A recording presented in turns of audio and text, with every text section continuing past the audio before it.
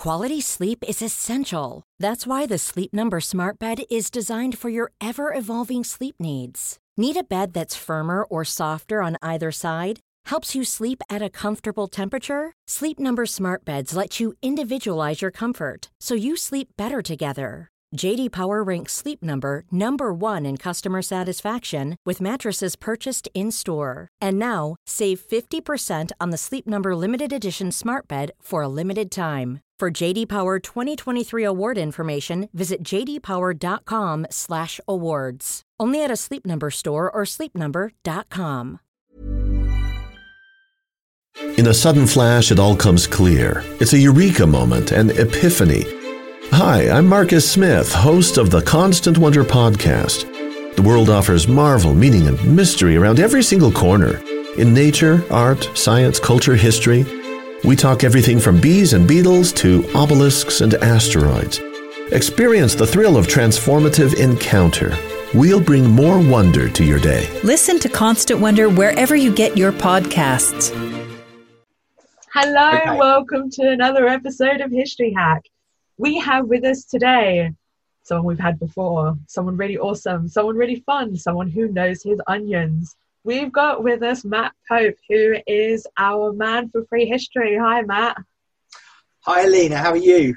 Oh, I'm so good, so excited. There's so much stuff here at work and make fun of you, and I'm really looking forward to that. So, oh, thanks for having me back.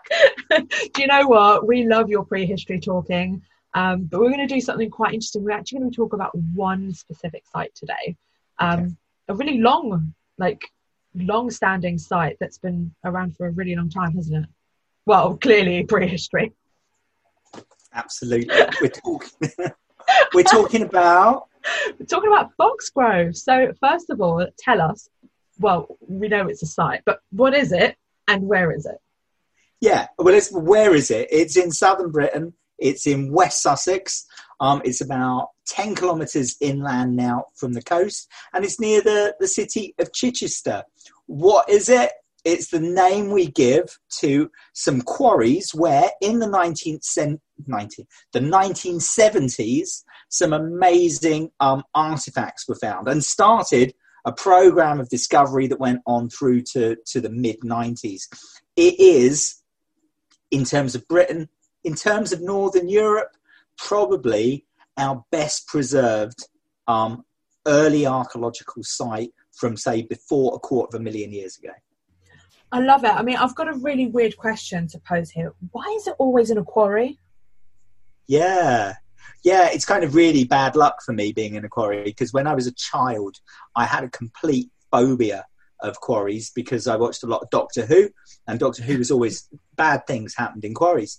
But this is where we do so much of our work in Northern Europe, because quarries, quite often, if they're not going for solid rock, which is like millions of years old, they're going for gravels and sands. And gravels and sands, which are needed for road construction, they're needed for making cement, they're needed for all sorts of things. So we need tons and tons of it economically. Well, where do you get mass amounts of gravel and sand? You get them from very old river deposits, and you get them from very old sea deposits. So it's where you find very old deposits. Yeah. I love it. So tell us, what's the significance of Boxgrove? Well, I think Boxgrove has two different levels of significance. First of all, it's absolutely the case that what was discovered at Boxgrove in terms of the picture it was giving us of early humans at around 500,000 years ago, when it was first discovered, no one knew it was quite that old, showed a level of sophistication in terms of their behavior, in terms of their ability to make technology, in terms of how they work together, that wasn't really widely recognized. People were debating, just how like modern humans were people maybe 500,000 years ago, 1 million years ago. And we just have these glimpses of people at that kind of age, usually from open air areas. There's very few cave sites going back that far. And these glimpses tend to be really quite disturbed because you're finding them in river gravels, because you're finding them in quite dynamic sedimentary environments. Stuff gets disturbed, and you'll find lots of artifacts. But actually working out what those artifacts mean is quite difficult. Well, at Boxgrove, you have amazing preservation. We can talk about it a bit later on, but basically in some parts of this site, this landscape, because stuff is preserved at landscape scale, things haven't moved at all. Stuff that was left behind 500,000 years ago has stayed 100% put. So it's almost like you're walking into, a landscape that's just been vacated by these people, and we can engage with them at that kind of level. And it showed us a really intimate glimpse of their day-to-day life. And that's really the window that Boxgrove gives, and that's why it's so important. Okay, so you've mentioned when these excavations started, but yeah, what was actually found in those the first excavations? Yeah, so there's several phases to this. First of all, we know that people were interested in the broad Boxgrove landscape since the 1850s. Now, this guy called Joseph Prestwich, who was a geologist, and he was a very eminent geologist, but a geologist who was really interested in the kind of near past, the point at which, well, maybe there were some extinct animals around, and maybe there were some strange stone tools, and could these two things go together? In the mid-19th century, that was a big deal. That was a key debate. Could you associate stone tools and early humans? And we could talk about this whole discovery for an hour one day. But Joseph Prestwich, one of the places he was interested in was the general Boxgrove area in Sussex, because here, at 40 metres above sea level, 100 feet above sea level, as he would have measured it back then, there were beach gravels, there were round beach pebbles, and there was sand. And these contain the same shells you'd find on the beach on the Sussex coast today. And this presented a problem because it just showed there was this completely different geological reality, this raised beach 40 metres above sea level. Now, associated with those deposits, by the end of the 19th century, it had been discovered there were lots of stone tools, stone artefacts, big chunky stone artifacts that were very symmetrical on both sides and really refined. And that's when a series of sites started to develop around Boxgrove. But it wasn't until 1974 when the quarries at Boxgrove were begun by a gravel company called the Amy Roadstone Corporation, and a geologist and an archaeologist, Roy Shepherd-Thorne and Andrew Woodcock, both went in to map the geology, and they discovered artifacts. They discovered very fresh artifacts. They discovered artifacts that fit back together, and they discovered animal bones as well. And it was recognized this was an important site. But the excavations never really took off in the 1970s, and the opportunity that were there was never really fully realized. That came in 1982, and excavations led by Mark Roberts of the Field Archaeology Unit based at the institute that I work at, the UCL Institute of Archaeology, initiated a program of excavations between 1982 and 1996. These were excavations done to a very high standard. These were excavations where there was a great deal of precision in the recording, and it gave us a huge archive of over 90 different excavation areas. And that is the big Boxgrove record. Everything reached a peak in 1993 when there was the discovery of fossil human remains, the tibia of the so-called Boxgrove man. And that's where I joined the team in 1994. And the last two seasons of excavation, I'm the newbie in the team. I was only there for the last two seasons in 1994 and 1995, where we excavated around where the tibia was found, and the site hasn't been excavated since. You've just touched on my next question, and I want you to talk a bit more about it, because we all love it when someone says, well, we found human remains. So what kind of human remains did you find, and do you know anything about them? Yeah, so I hadn't really, Boxgrove was only peripherally on my radar when I was a student in the early 90s. And I remember I was in my third year of my degree, sitting down, eating some beans in my student flat in Cardiff. And on the news comes this story that a shin bone of a very ancient human had been discovered in Sussex, in Boxgrove. And it was huge news. It was in every paper. It travelled the world. You know, it was a really big story. So this shin bone was discovered. It was discovered by a Danish guy called Roger Pedersen, who sadly isn't with us anymore. But pretty much most of the Boxgrove excavations have kind of come to a bit of an end, run out a bit of steam. But he carried on digging kind of on his own through the winter at this particular site, and one day produced this long shin bone, big chunky shin bone, missing its ends, missing where it articulated with the feet and with the thigh.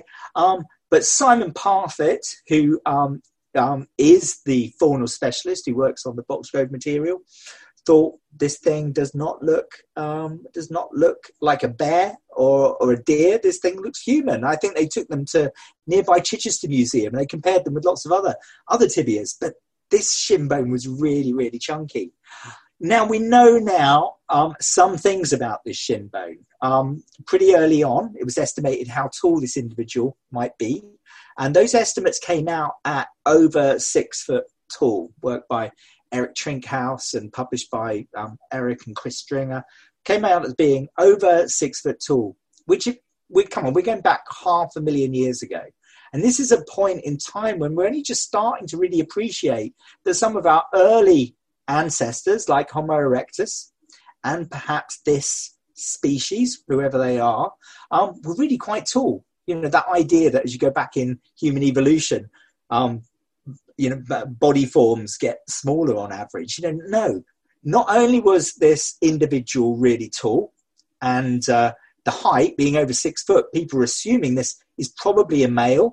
Given that in early human populations, males on average are bigger than females on average, rather like there's a degree of dimorphism on average between males and females today. So it was assumed to be a male, but it was also the muscle, the bone walls of this shin were really thick and had big muscle attachments. So this wasn't just a tall individual.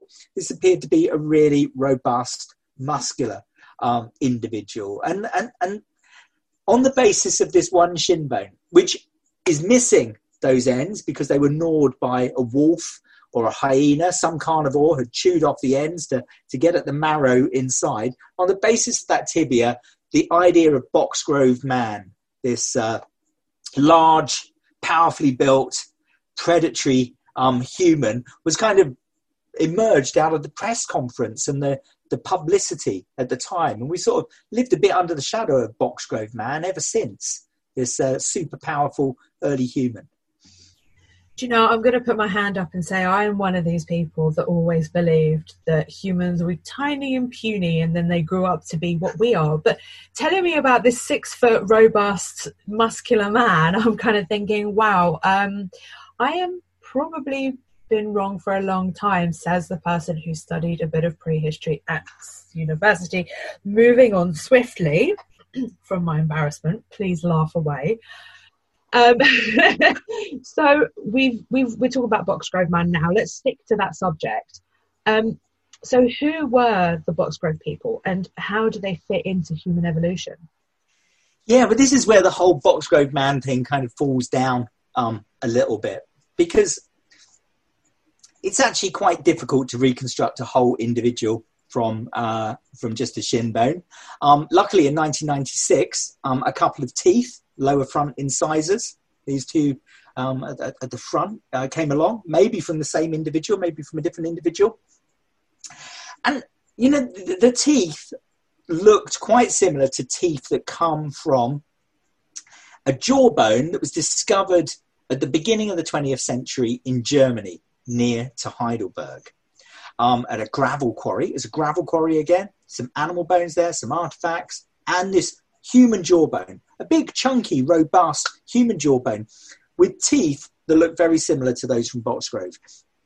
Now, no one can really define what species you're dealing with on the basis of a single shin bone, but teeth have quite a lot of features that are quite unique from one species to another. Now, this jawbone from Heidelberg gives its name to an entire species of early human, Homo heidelbergensis, so the humans from Heidelberg. But again, it's not brilliant to just be able to define a whole species of human that on the basis of a single jawbone. Boxgrove man suddenly gets anchored to this idea of being Homo heidelbergensis. There's other remains from Europe at the same time, some quite big skulls with large brains, relatively flat faces, big brow ridges, look quite similar to similar skulls from Africa at the same time. And some people would like to see these skulls as going with that jaw, although no one's ever found the two together at one site to know that these jaws really go with these skulls. So it's all a bit of a mess at this point in time, knowing exactly who is in Europe 500,000 years ago. Have we got one species of human? Are there more than one species of human? How different do they look? And where do the shin bone and this jaw and this teeth really fit into that? So these days, and I'm not a bone specialist, I deal with just the artifacts, I deal with the behavior. These days, we're kind of waiting for those specialists who are looking at this period in time, we work very closely with them, to really get a handle on, what was variation in population like. And one of the exciting things is this is the point in time, 500,000 years ago, where somewhere in Europe, the earliest Neanderthals are starting to emerge as a separate lineage. And if the people at Boxgrove are different to the Neanderthals, then how did they interact with them? Did they overlap with them? So we might have a lot of complexity going on at this point in time, which is why I leave the bones to people far cleverer than me. And I like to focus on the stones, which kind of behave themselves a little bit better. And there's more of them. I'm going to ask, how do we know that Boxgrove isn't a Neanderthal site? An early Neanderthal site at the point at which Neanderthals are emerging? Alina, we don't, to be honest. We don't. That's a really interesting question to ask. And, that's why this period, the Middle Pleistocene, and a great archaeologist called Glyn Isaac always talked about the Middle Pleistocene as being the muddle in the middle. You've got all the people who are working kind of in African origins. Okay, it's a bit confusing, but we know that there's the Australopithecines. We know that there's Homo habilis, Homo erectus emerging. There might be multiple dispersal events. But once populations get out of Africa and start colonizing Europe and Asia, we kind of lose track because there's probably so much complexity going on. And we just have these fragmentary fossil remains that we're trying to, reconstruct really complicated population dynamics with. But I think it's really exciting. I love, Neanderthal archaeology and spend a lot of time focused on that, especially with Lecoq. Well, this gives the point in time at which they're emerging. We know by a little bit later than Boxgrove, by say 400,000 years ago, at two places in Europe, at Swanscombe, which is just in southeast London in Kent, and at a site in Spain, because Cima los Huesos, Atapuerca in Spain, we have early humans with an anatomy that looks early Neanderthal. They have Neanderthal features. So they're definitely emerging by then. But what about these Boxgrove people? At the moment, we don't know. And that's why I like calling them the Boxgrove people.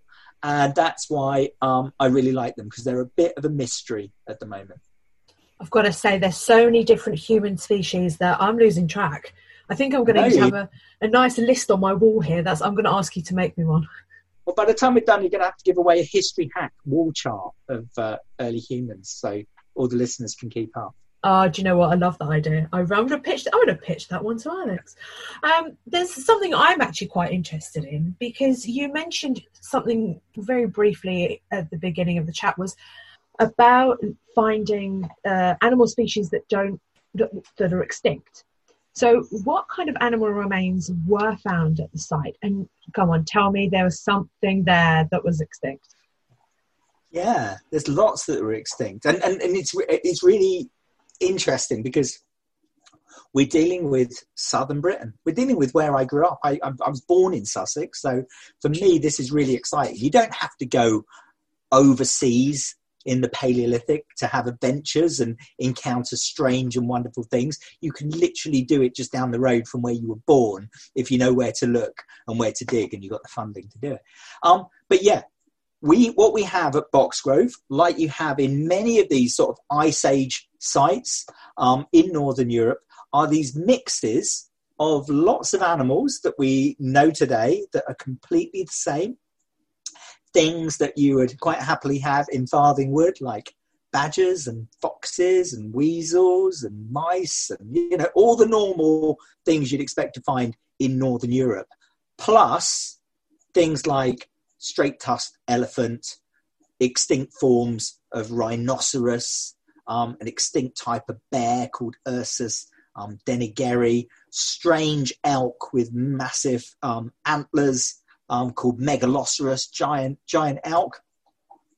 And of course, these extinct humans, maybe multiple species of extinct humans. So we have the familiar and we have the really quite strange. Strange for now. There's always been elephants of one sort or another coming back in Northern Europe until, really recently. So, but at Boxgrove, they provide another really good role, and that's kind of dating the site. Because radiocarbon dating doesn't work that far back.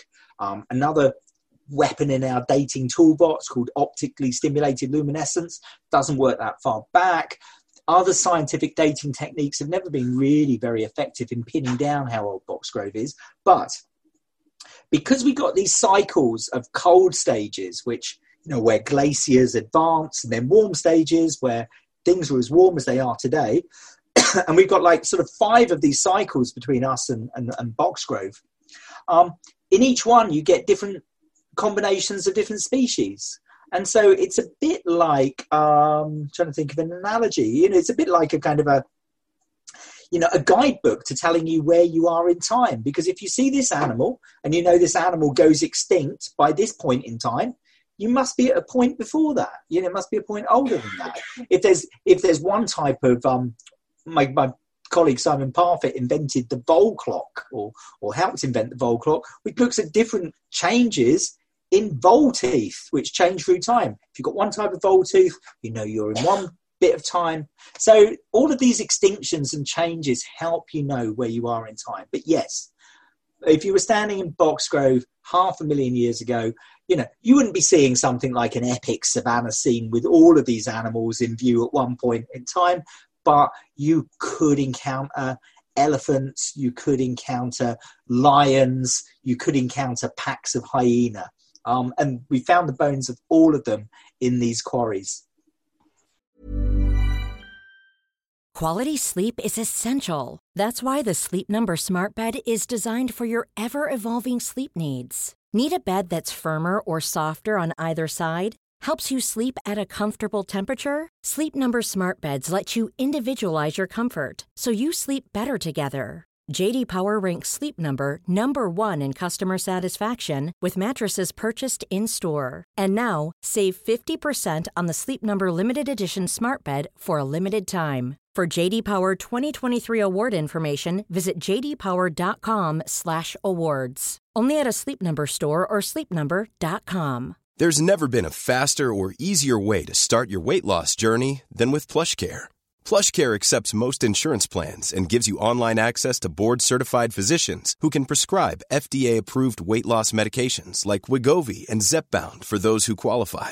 Take charge of your health and speak with a board-certified physician about a weight loss plan that's right for you. Get started today at plushcare.com/weight loss. That's plushcare.com/weight loss. plushcare.com/weight loss.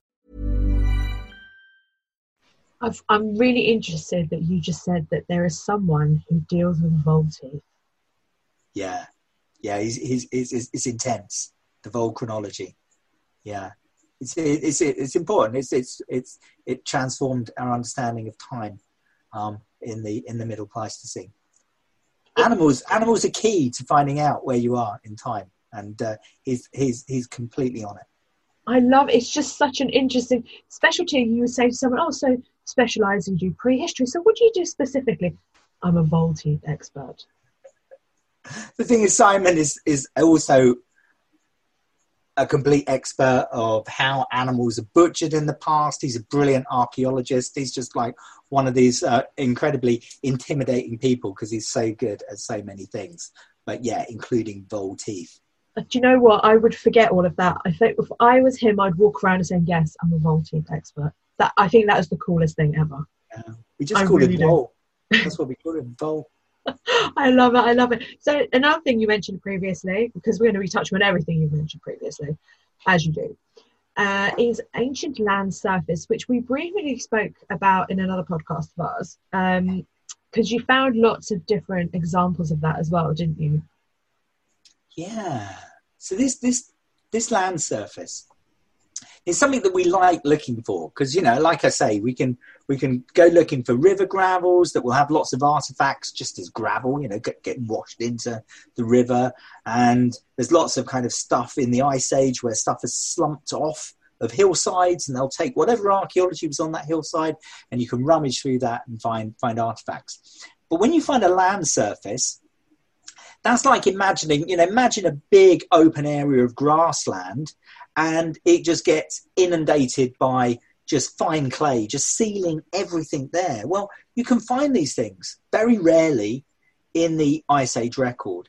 And we have one of these preserved in the Boxgrove landscape. So Boxgrove is this series of quarries, maybe 1 kilometre wide, but we've mapped over 13 kilometre wide area, one single soil horizon, one sediment that's 2 centimetres thick that formed over maybe 25 to 75 years, a couple of generations at most, across 13 kilometres.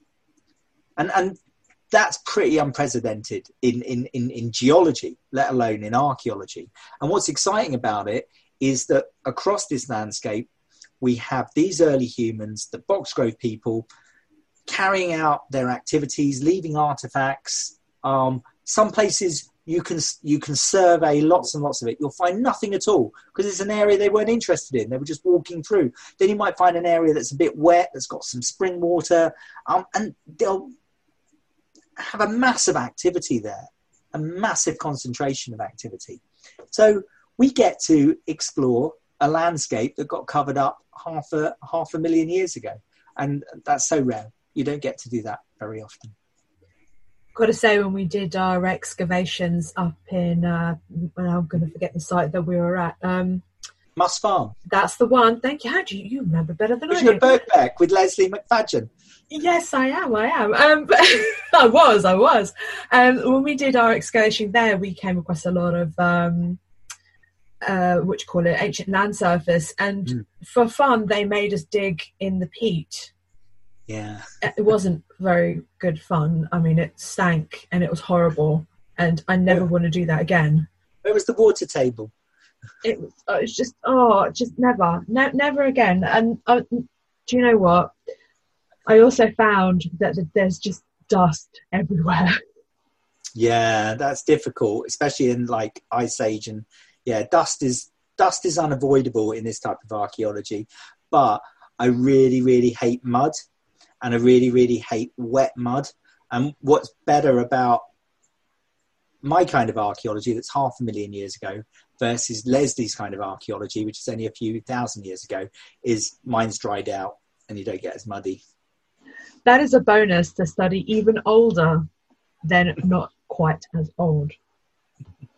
So, you also spoke about recording the evidence because, going from the 70s till the 90s, I mean, that's spanning, nearly 20 years. There must have been so many artifacts, so many evidential things. How did you manage, well, not you, but how did the team manage to record all of these things. Yeah, that was one of the big innovations at Boxgrove in those years between 1982 and 1996, where techniques that had never really needed to be brought to British Stone Age archaeology were applied for the first time on such a huge scale. We have to go back to some sites that were discovered in France, and France is always the kind of the real pioneer of recording Paleolithic sites, and sites in the Seine Valley, like Étiaux and Pont-Savant, where late Ice Age archaeology that was perfectly preserved was recorded to a really high standard, trying to record the position of every single artifact, trying to create a proper illustration of every artifact, and then recording the position of them. So you could reconstruct the site. You could go away and reconstruct the site. And these techniques were brought into Boxgrove. At the horse butchery site, the one we've recently published, this was taken to its highest level, because here was a site everyone realized was perfectly preserved and had to be recorded exceptionally well.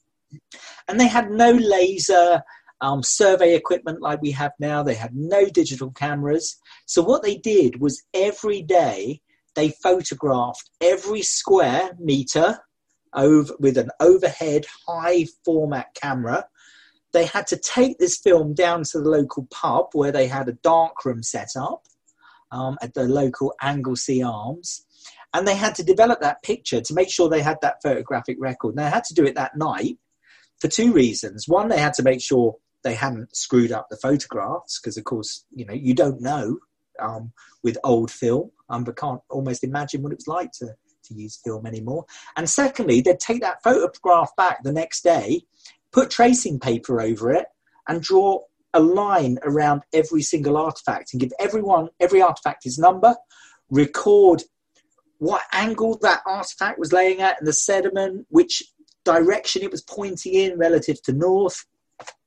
And only then, once they'd done all that, would they lift up that artifact and put each artifact in an individual bag.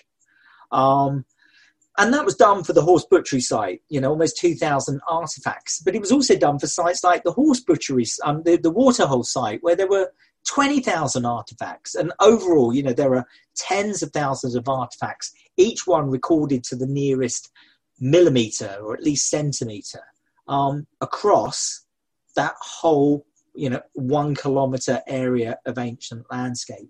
And that's, as you say, an incredible archive. And it's all stored at the Natural History Museum and the British Museum today. And, it's there sealed up. That's just meticulous. Absolutely meticulous. I can't imagine how much work went into just preserving one square. Yeah. Because this is the thing about archaeology. It's destructive. In the horse butchery site does not exist. The archaeology, took it completely away. The only thing we have now are pieces of tracing paper and black and white photographs and lists of numbers in paper. But that's all we need. We can reconstruct the site and we can find out exactly what happened there. So I was going to ask you something before, but as we've come on to the topic of the butcher, the horse, that whole project, talk to us about it. Well, first of all, we can imagine what it is, but how did you get to the end result? Because you've just published an article about it, and also remind our viewers, our listeners, exactly where they can get this article. Yeah, we published a what we call a monograph, a book, which is a report on this one site. So, as I said, Boxgrove has over 90 different locations, but we focused on this one site, the horse butchery site. And we call it the horse butchery site because some sites at Boxgrove don't preserve bone very well. So we just have the artifacts. Others preserve lots of bone from lots of different individuals, all showing signs of butchery, sites where the Boxgrove people went back again and again. But the thing that was always strange about the horse butchery site was the only bones that were found there were from a single horse, a single large horse. This wasn't like some diminutive Dawn pony. This is quite a large, chunky horse, a large, young female. Completely smashed up, bones broken open, the larger bones showing the cut marks from stone tools, showing that every bit of flesh had been removed from this animal, and then the bones that were left behind were smashed up into pieces. And this scatter of bone, which was quite dispersed over an area of about 15 meters by 8 meters, also had these clusters of stone artifacts. And these clusters of stone artifacts were the waste flakes that were removed from a big block of flint in making flint knives, things we call bifaces or hand axes, beautiful symmetrical tools. And so what was exciting about this was these clusters were so perfectly preserved. You could see where the people had been sitting down. You could see kind of imprints of their knee, imprints of their thigh. You know, you imagine if you kneel down and then scatter around you anything, I don't know, you know, pieces of paper or Lego or beads or something. It would leave the shadow of where you've been sitting. But it was exactly the same with this material. This stuff hadn't moved at all. And the real reason it hadn't moved is that it was covered by a tidal event with just a high tide bringing in silt and covering the site. These early humans, the Boxgrove people, were butchering the horse at the back of a big intertidal muddy landscape. It would have been disgustingly muddy. I would imagine they would have ended up coming away covered in mud by the end of it. But this mud sealed the artifacts and preserved the bone. Now, tides happen every 12 hours. So there is a chance that in the 2,000 artifacts and 700 pieces of bone that we have there, we actually have a snapshot of human behavior 500,000 years ago that's just like literally a day in these people's lives. And that's really exciting for us because we get to see things almost as it happens, hour by hour. You put this all back together, didn't you? We did, yeah. How did you do that? With glue. Because you said, 700 pieces of bone? Oh, yeah, so the bone, yeah, Simon Parfitt and Sylvia Bello worked on the bone and studying that. Not so easy to put it together because it's so smashed up and there's bits missing because some bits decayed. But with the stone tools, bits I worked on, nothing's missing. So we've got everything from dust-sized fragments up to big chunky flakes of flint that are about 20 centimetres across. And we've refitted back together lots of those chunkier pieces. Not just me, but, the original people who were excavating it in the 1980s, and more recently working with a team from Bradford University. And give a shout out to Adrian Evans, Rob Davis, Tabitha Patterson, and JC Mills, who all helped in this mad jigsaw puzzle of 1,700 pieces. You don't know how many jigsaw puzzles are there. You don't know how much is missing. You haven't got a picture to look at, but we've put a lot of it back together. And you can work out what tools they were making. And in each case, we didn't find the tool that they were making. You imagine they got a big block of flint, like a football, and they smash off about 100 flakes, leaving behind the tool. Well, they took the tool with them. So when we put these bits back together, there's actually a hole in the middle of the reconstructed block of stone, and we can put latex in that, and then we get out on the latex something that looks like one of these lovely chunky flint knives. It's cool. I hate jigsaw puzzles, but it was such an exciting thing to think that you're reversing entropy. You're putting things back together. You're going to work out at the end of it what they were doing, blow by blow, that it becomes absolutely addictive and compulsive. You're so patient. I'm not, though. I'm the most impatient person in the world, but it's just exciting. So. I envy your excitedness. Is that such a word you can use? I'm going to use that word, excitedness. Yes. Because when we were putting pottery together from the ancient period in Italy, oh my God, I just wanted to throw these pieces of pottery against the wall. It's just one piece of pot to an, it's a pot. I hate pots. Yeah, I'm coming around to pot finally. I think it's a sign of like I'm like mellowing. I'm coming around to pot.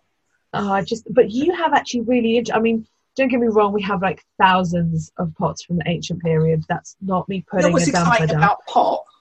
Why I'm excited about pot? Go on. Is that it can tell you how old something is to like within a few hundred years. And to me, as a Paleolithic archaeologist, where I'm happy with a few tens of thousands of years, I think it's stunning. Someone can go, oh look, this is Peterborough where it dates to this century. I'm just like, wow, that's amazing. That is awesome, because they when we went to the museum near Must Farm, and they showed us all this beautiful pottery that they'd found and reconstructed. That for me is interesting. Pottery from the ancient times. Sorry to all my ancient historian and archaeology friends. I love everything about it. I just hate pottery. But I love prehistoric, because you saw, for example, where they used their nails to kind of put in this design, and the kind of tools and things that they used was something that you wouldn't think of using today. Yeah, bird bones and things like that. Yeah, I love it. It's just so interesting. That I find interesting.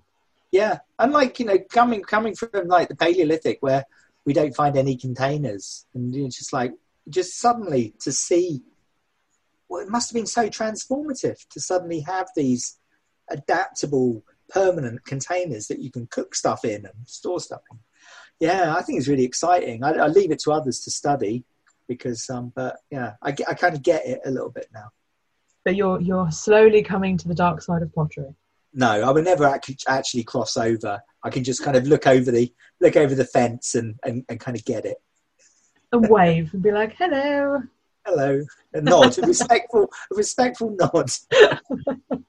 Okay, so before we finish, how does a hole in the ground in South England end up being so important internationally? Well, as I said at the beginning, I think it's that level of resolution that the site gives.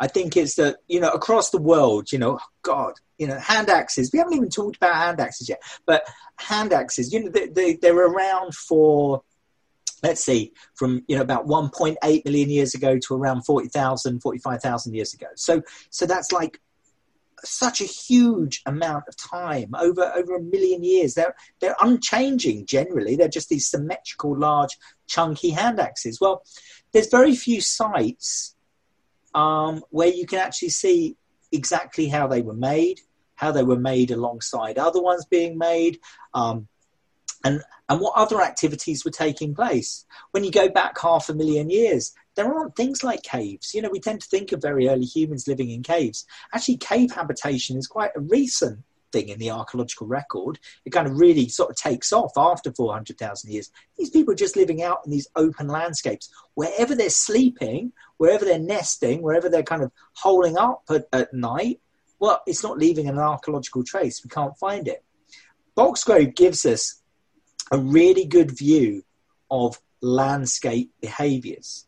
And the reason why a hole in Sussex can become so famous is because when you go back this far in time, it doesn't really matter where you find really good high-resolution records. It isn't just something that's significant to Sussex or southern Britain or Europe even. It's significant to the whole of humanity, because this is part of an evolutionary record. This is actually at Boxgrove, the highest resolution record we have for a 200,000 year period globally. So we can actually do some archaeology here that has relevance to anyone on the planet. And that's why I get excited about the Paleolithic. And that's why I get excited about the possibility of having a discovery down the road that actually has this global relevance and is relevant to anyone, no matter where they are. Thank you so much. Well, you definitely have to come back and talk more prehistory with us, because I can hear it in your voice. This is not the end. We will do some more. I'd love to. Do you know what? I think we should do something more about tools, because I can hear how excited you get when you start talking about axes and. No, there's definitely something there. Let's do it. So thank you so much for talking to us about Boxgrove. Basically, a very interesting hole in the ground that is important internationally. So thank you. Thank you. Join us tomorrow when Janelle Fontaine will be with us. This is absolutely brilliant. We talk all about slavery in the medieval world, which is brilliant because I think we know it exists in the ancient world and we know all about it in the 17th, 18th, 19th centuries. But what do we really know about how it all went down in the Middle Ages? And this is so interesting and so sad as well. So join us for that one. It's a brilliant piece of history. Don't forget that we do exist on Patreon as History Hack and on Patreon as well, which is Podbean's own version. Alina and I have had massive fun doing this in 2020, but life's going to change quite a lot next year and we're going to actually have to go and earn a living, etc. If we want to keep up the regularity that we've been bringing you and the kind of guests that we've been bringing you and the workload, then we will need your help. So if you join us on either of those platforms, Marcus is currently working on some benefits for you, so there's going to be incentives for joining on either of those platforms. We're revamping ourselves on both of them, so don't forget to go in. You can do as little as $1 a month and it all goes towards keeping up History Hack as regular as we've been able to bring it to you this year. We are now on YouTube. We are posting all of our new episodes on there and we have our own channel and we are gradually posting all of the back episodes because we have been made aware of the fact that you can only find the last 100 on some platforms. So you can go and listen to your heart's content and laugh at the cartoons and have a great time. So do go over there and subscribe. Hey, it's Paige DeSorbo from Giggly Squad. High quality fashion without the price tag. Say hello to Quince. I'm snagging high-end essentials like cozy cashmere sweaters, sleek leather jackets, fine jewelry, and so much more. With Quince being 50 to 80% less than similar brands. And they partner with factories that prioritize safe, ethical, and responsible manufacturing. I love that. Luxury quality within reach. Go to quince.com/style to get free shipping and 365-day returns on your next order. Quince.com/style.